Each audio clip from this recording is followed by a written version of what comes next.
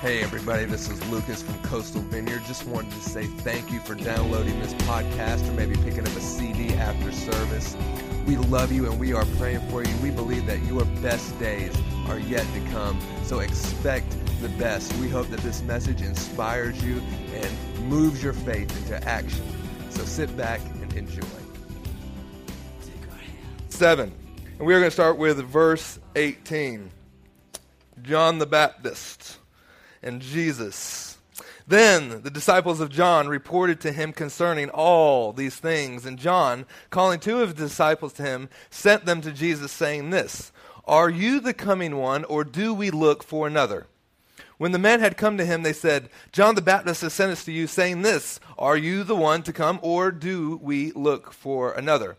In that very hour, he cured many of infirmities and afflictions and evil spirits, and he gave blind eyes sight. So here is this moment when John the Baptist is first on the scene before Jesus. John the Baptist is this voice in the wilderness crying, "Prepare the way for the Lord." He is telling everyone about Jesus. He is baptizing people, but he's saying, listen, I'm not the one. There's one that's coming that's even greater than I. And so he's preparing the people, but yet there's this kind of thing that's going on in the town where more and more people are beginning to hear about John the Baptist and just what he is doing and all the things that are happening through him. So people know his name. He's kind of risen to almost a sense of notoriety, almost a sense of fame within the community where, man, if you got baptized by John and he's doing all these things, and then Jesus comes on the scene and even Jesus is baptized.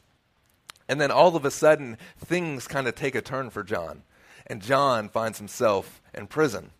And so now, where he was once out on the streets, out in the desert, out doing these things, and he's just baptizing, and people are flocking to him, now he finds himself in this prison cell. And the only thing he sees are these bars and this dirt. And all of a sudden, he begins to question, and he begins to ask, well, wait a minute, guys, go and ask Jesus again. Are you the one to come? Or should we look for another? Now, it's important that he's asking this question because he's actually the very first one on the scene to announce, look, here is the Savior of the world, the one that takes away all of our sins. So he makes this announcement that here is Jesus. And now all of a sudden, things have changed for him. He's found himself in prison and he begins to question, wait a second, did I get it right? Because if you were the one to come, I shouldn't have ended up like this. I'm in prison now. Whenever you came, it was in my mind something was supposed to be different. But now he's in prison. He's asking this question. And he's sending his disciple because he's seen with his eyes. He's only seen what's right in front of him. And what's right in front of him is everything that he knows has changed. He's gone from, man, people are flocking to see me. Now nobody comes and sees me. Man, what has gone wrong with this picture? So he sends these men to ask Jesus. And then Jesus responds with this in verse 22. And Jesus answered them and said this, "Go tell John the things which you have just seen and just heard, that the blind see, the lame walk, the leopards are cleansed, the deaf hear, the dead are raised, the poor have the gospel preached to them, and blessed is he who is not offended because of me." When the messengers of John had departed, he then began to speak to the multitudes concerning John. So Jesus sends these two disciples back to John and say, listen, tell him what you've seen. In other words, right now, John's seen something else, but tell him what's really going on beyond just his bars, beyond just his pain, beyond his current state of life. He's saying, tell him what you see. And I think it's interesting, the very first thing that Jesus tells them, tell him that the blind see. Because right now, if anything, John is feeling blind. He's feeling like, man, all I have are these walls and these bars. And he's saying, listen, that might be all that you see right now, but the reality of the situation is I have come on the scene and the blind are seen. The deaf are hearing. And so don't just look with your eyes of what you could see right now, because things are happening even beyond what you could see right now. How often do we know that that's true of our own lives? When we begin to look and we could just see with our natural eyes, we could find ourselves in all different types of situations all the time. And if we only go by what we see, it's not long before we're just this crazy emotional roller coaster of, man, things are good, things are bad, things are good, things are bad. And so he sends this message back to him, encouraging him. The men leave, and he says this to them. What did you go out to see? Did you go to see a reed shaken by the wind? But what did you go out to see again?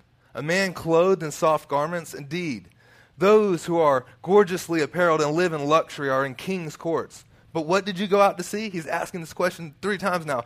You went out to see a prophet. Yes, I say to you, and more than a prophet. This is he of whom it is written, behold, I send my messenger before you, before your face, who will prepare a way for you. For I say to you, among those born of women there is not even a greater prophet than John the Baptist. But he who is least in the kingdom of God is greater than he.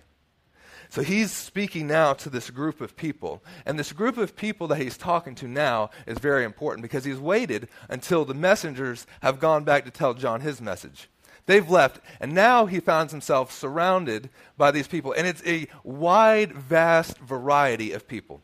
You've got lawyers there, you've got Pharisees, you've got the religious leaders of the day, you've got what we would call the pastors of the day are there, the apostles, the prophet, anyone it was within the religious community, they are there. But then there's also another group of people there. There are the tax collectors, and there are the sinners and the prostitutes, and everyone is there, and they're hearing this message. So there's this wide variety that Jesus is speaking to. And see, the reality is even this morning, there's a wide variety of people in this room right now.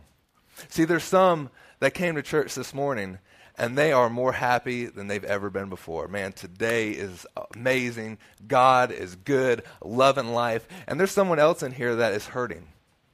There's someone else in here that is in pain. There's someone in here that's on the edge of giving up. There's someone in here that's broken. There's someone in here that just had the worst week possible. And so there's this variety of emotions, and there's all types of feelings. And I'm giving this message, and Jesus was giving this message to all types of people. Now, what's interesting is how these people respond. There is the ones that you would think who would be in tune with the message of Jesus, the Pharisees, the religious leaders of the days, the ones that knew the word. You would think that, man, if anyone's going to support everything that God is doing and God is saying, it would be these guys. But that is not the case. What are they doing? They are judging by only with what they see with their eyes. And we'll read on further in a second on how they're judging Jesus with what they say and what they do. We'll get there in a second. But what gets me is how often we can take that very same pose of when we come into church, when we go into our jobs, when we go into just everyday living life. It's easy to look out and see someone and instantly make a snap judgment and say, well, this about this person or that about this person. I worked for a church in Michigan right out of high school, right out of college. And it was a rather large church. And I don't know, maybe 8,000 people or something like that. And I was doing the college ministry. And this pastor was an amazing, amazing pastor. I just loved him. I mean, and he would preach these sermons that how could anyone get mad at this guy? I mean, almost kind of like Joel Osteen, or how can you get mad at the guy he's just smiling, he's just happy, and he's just, I love you. And I mean, there's these people that it's just amazing. And what would get me is sometimes after the messages, after the services, people would leave, and I'd hear people talking, and people would be angry and mad. Well, I can't believe he said that, or I can't believe that he did that or whatever, and they just begin to talk about the pastor. And in my mind, I'm thinking, man, how could you he just said, Jesus loves you. I mean, that was his message, how can you get mad? And so there would begin to be all this kind of different talk that I would hear. And at that point, the church it's a huge church, and the pastor drove a really nice car, and he lived in a really nice house. And I would hear people say, well, he must be doing this. He has this house. He drives this car. And there was just all this judgment kind of going to him. But what they didn't know is they didn't know his whole story. They didn't know that whenever he finished college, he went and was a missionary to Mexico. He didn't know that for years and years and years, he lived on the mission field just by faith with nothing. They didn't know that he'd come out from these services and people would have slashed all of the tires on his car. They didn't know that not only would they only slash the tires on his car, but then they would urinate on those tires. And he'd have to be out there 10 o'clock at night trying to change these tires. And this would happen all the time. They didn't know about bottles being thrown through his windows. They didn't know about all the things that happened with his family. All they knew was, man, look, Pastor has a nice car. And there was this kind of judgment. There's another example, T.D. Jakes. And I've told this story before. He is probably one of my favorite preachers on the planet. I think the guy is amazing. And he tells a story of all of these young guys that would come up to him and just say, pray for me that I would have your kind of anointing and your kind of ministry, and I would have all this. And he said he got to the point one day where he just kind of got fed up with it, and this young guy comes up to him and he's asking that, and so he laid his hands on the guy's head, just full on, and gripped him where he can't move. And he began to pray this prayer, and he said, Lord, I just pray that you would send him through 7 years of hell. That he wouldn't have, all he would have in his cabinet doors is just some beans and some rice to feed his kids. They didn't know how he was going to make it. And have him in a church in the middle of the boonies in Virginia where he's only preaching to about 7 people for 7 years. And the guy said, whoa, what are you doing? Don't pray that over me. It's like, wait a minute. See, you want what I got now, but you didn't go through what I went through to get to where I am. How often is that our story? We look at someone and we make these snap judgments. My friend Michael that's here this morning, we were in a men's group the other day, and he's just sharing a little bit of his story. And he says, you know what, a lot of time these Christians, they get mad at me, or I hear all this slack about me smoking cigarettes. And he's like, listen, Lucas, you know what, I know that I'm trying to get rid of this one day, but what you don't realize is they don't realize what I've been through, where I'm coming from, the stuff I did before the cigarettes. And he did this quote. He said it was, Joyce Meyer says it like this. And can you remember the quote? I know it.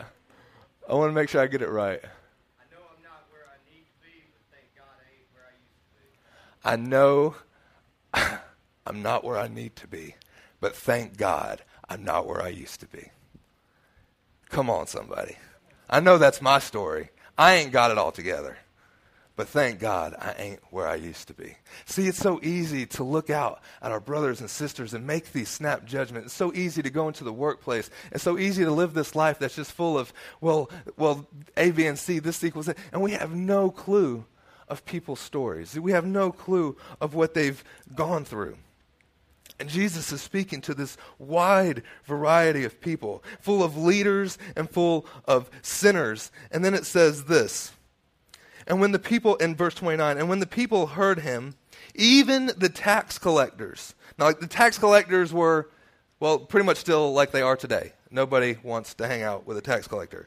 So if you're in here and you do taxes, you know that you don't have friends come April. Anyway, so tax collectors, and they were just loving God, having been baptized with the baptism of John. But the Pharisees, the religious leaders of the day, the lawyers, they rejected the will of God for themselves, not having been baptized by them. So what is it saying? See, Jesus has come on the scene and he has said this. Now listen, there's this kingdom of God, and there's John the Baptist, and you guys love John the Baptist. He's awesome. He is amazing. What did you guys go out to see? You didn't go out to see some king with fancy robes and good clothing. All that. No, you came out to see a prophet, and he was out there.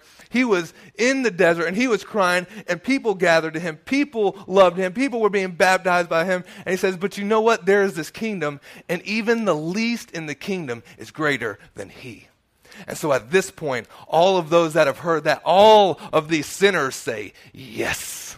Because in other words, he's establishing not just an equality, but he's establishing an acceptance that says you could be even greater in the kingdom. And see, there's this kind of social standard that says, look, I'm a sinner, I'm a prostitute, I'm a drug addict, I'm hooked. You don't know all of these things. And then Jesus comes on the scene and says, you're accepted. And when you come into the kingdom, you're even greater than this person that you would think is great. That is amazing. And so the sinners say yes. And then all of a sudden, all of the religious leaders say no. And they reject them. They say, this can't be right. You're saying that there is this equality, there's this thing happening, and it can't be right. We must be better than these. I mean, look at all that we do. Have we rejected the will of God? And see, and then Jesus says it like this. And to what shall I liken the men of this generation? What are they like? Well, they're like this. They're like children sitting in the marketplace and calling to one another, saying this, we played the flute for you, and you did not dance. We mourned to you, and you did not mourn. So he's relating this generation. He says, you know what? All of you religious leaders, all of you that think that you've got it all together, you're like kids. You're like kids, and all you're trying to do is either entertain or evoke an emotion. And how would it be if Chris got up here and the whole point of worship was to just entertain you? Or what if I got up here and the whole point of this message was just to evoke some kind of emotion out of you? Oh, it was really good because, man, these people were crying. Or it was really good because, man, worship was just awesome because more people raised their hands. And sometimes there's that kind of mindset that we're just out to entertain. Or just out to evoke this emotion. And Jesus saying, that's what this generation is like. It's like all those that you're trying to justify yourselves by what you see. See, we played the flute for you, and you did not dance. We mourned, and you did not weep. We're looking for all of these outward things. And Jesus said, you've missed it completely. You're seeing only with your eyes. You're seeking your justification and acceptance based on someone else's entertainment and emotions. And we take the same stance sometimes in our own life, in our churches, in our job sites, with our family. And he's saying if we could just see through his eyes. And so he goes on and Jesus says, for John the Baptist, he came neither eating bread nor drinking wine, and you say he has a demon. And the Son of Man, he has come, and he's been eating, and he has been drinking. And you say, look, he's a glutton and a drunk, a friend of tax collectors and sinners. And so what he's saying? He's saying, listen, John the Baptist came on the scene, and y'all got mad at him because he didn't eat and didn't drink. I came on the scene, you got mad at me because I did. In other words, you can't please anybody.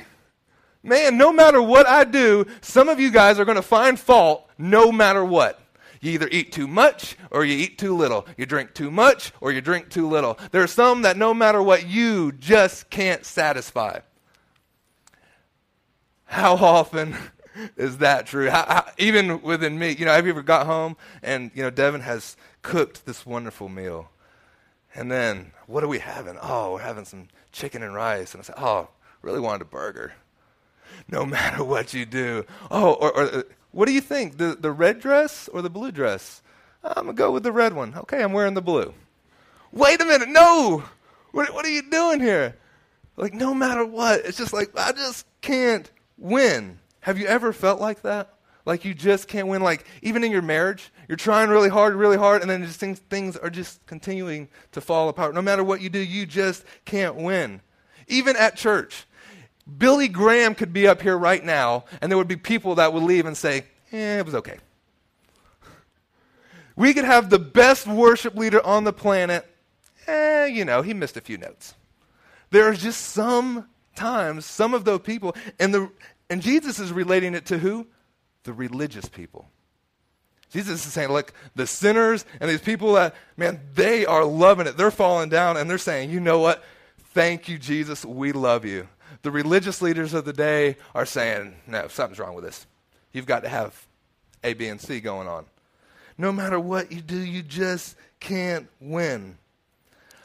My daughter, there's those moments where she's crying. Here, you want some food? Oh, you need a nap. Oh, let's change the diaper. Here's some toys. Here's some Blue's Clues. No matter what I do, this girl is still crying. I'm trying to entertain her. I'm trying to invoke this emotion. And there's the reality of sometimes I get to the point where, okay, here is your crib. You're going to sit there and you're just going to cry. You know what?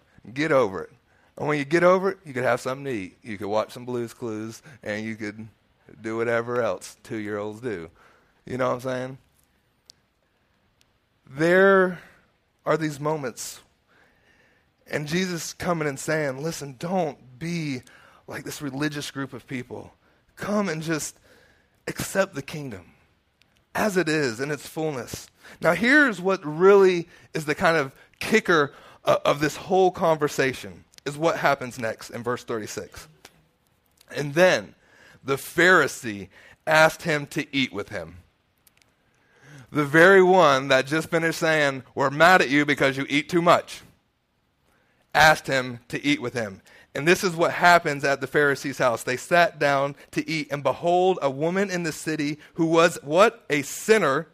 And when she knew Jesus was there, sat at the table in the Pharisee's house, brought an alabaster flask full of fragrant oil, and stood at his feet behind him, weeping. And she began to wash his feet with her tears and wipe them with her hair and with her head. And she kissed his feet, and she them with this fragrant oil. And when the Pharisee now, who had invited him, saw this, he spoke, saying, this man, if he were a prophet, in other words, all this is confirming what I already know, he would know what manner of woman this is and who is touching his feet, for she is a sinner. And he's calling her a sinner, and he doesn't realize that he is the sinner. And it's amazing because he is looking to Jesus and he's saying, everything that I have against you is the very thing I'm coming and I'm asking you to do. So it's revealing his own hypocrisy that's saying, Jesus, you eat too much, but yet come over to my house and we'll have something to eat. And all of a sudden there's this realization that even those that are judging you have their own hypocrisies within them. Even those that say, A, B, and C, you have to be like this, they're dealing with their own mess, and they don't even realize that they're the one in need of Jesus. Doing the very thing that they judged him for. And the prostitute comes in, and she just falls at his feet. Says, you know what, Jesus, here I am, and all of my ugliness and sin, and will you just accept these tears?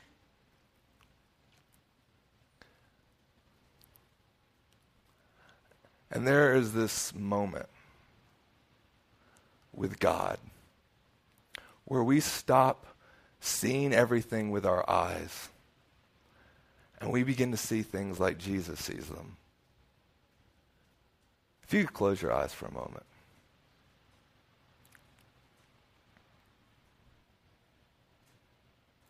And while you were yet a sinner, Christ died for you.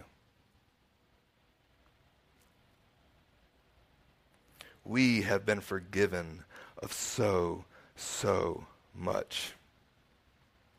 Have you found yourself judging others this morning based solely on their outward appearance?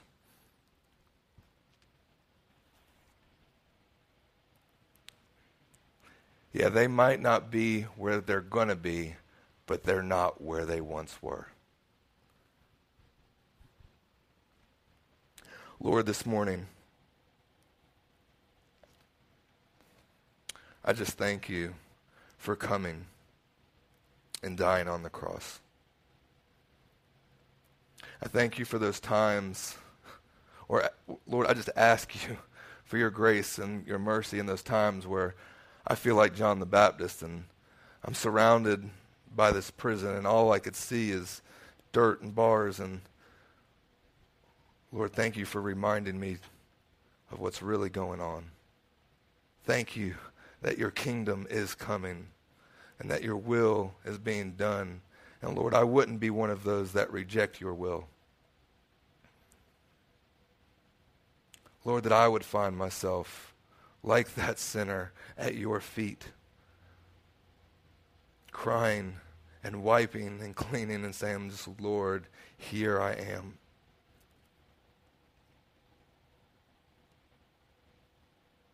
Lord, forgive me if I've tried to please man.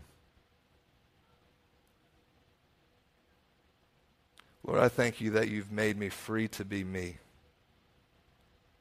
For everyone in this room, you are free to be you.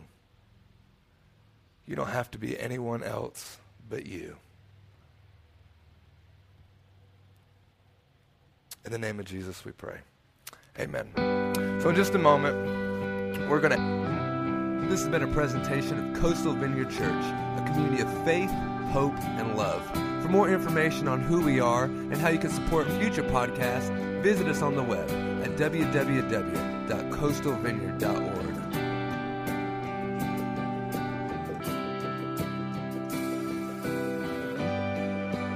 All who are weak,